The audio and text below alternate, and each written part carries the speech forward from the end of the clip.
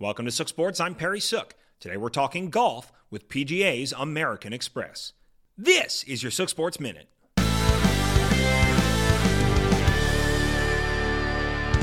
No drought in the desert. After coming into the final round of the PGA's American Express down 3 strokes to 2 co-leaders, an 8-under round of 64 gave Hudson Swafford his second win at the PGA West Stadium course in 5 years.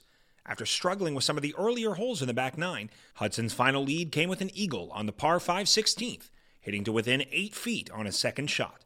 A long birdie on 17 and a close par on 18 sent him into the clubhouse with no fear of the final trio.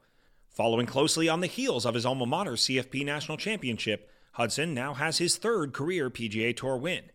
And with this win, Swafford locks up a spot in this year's Masters, making back-to-back trips to Augusta after missing his chance at the green jacket since his first appearance in 2017. This is your Sook Sports Minute.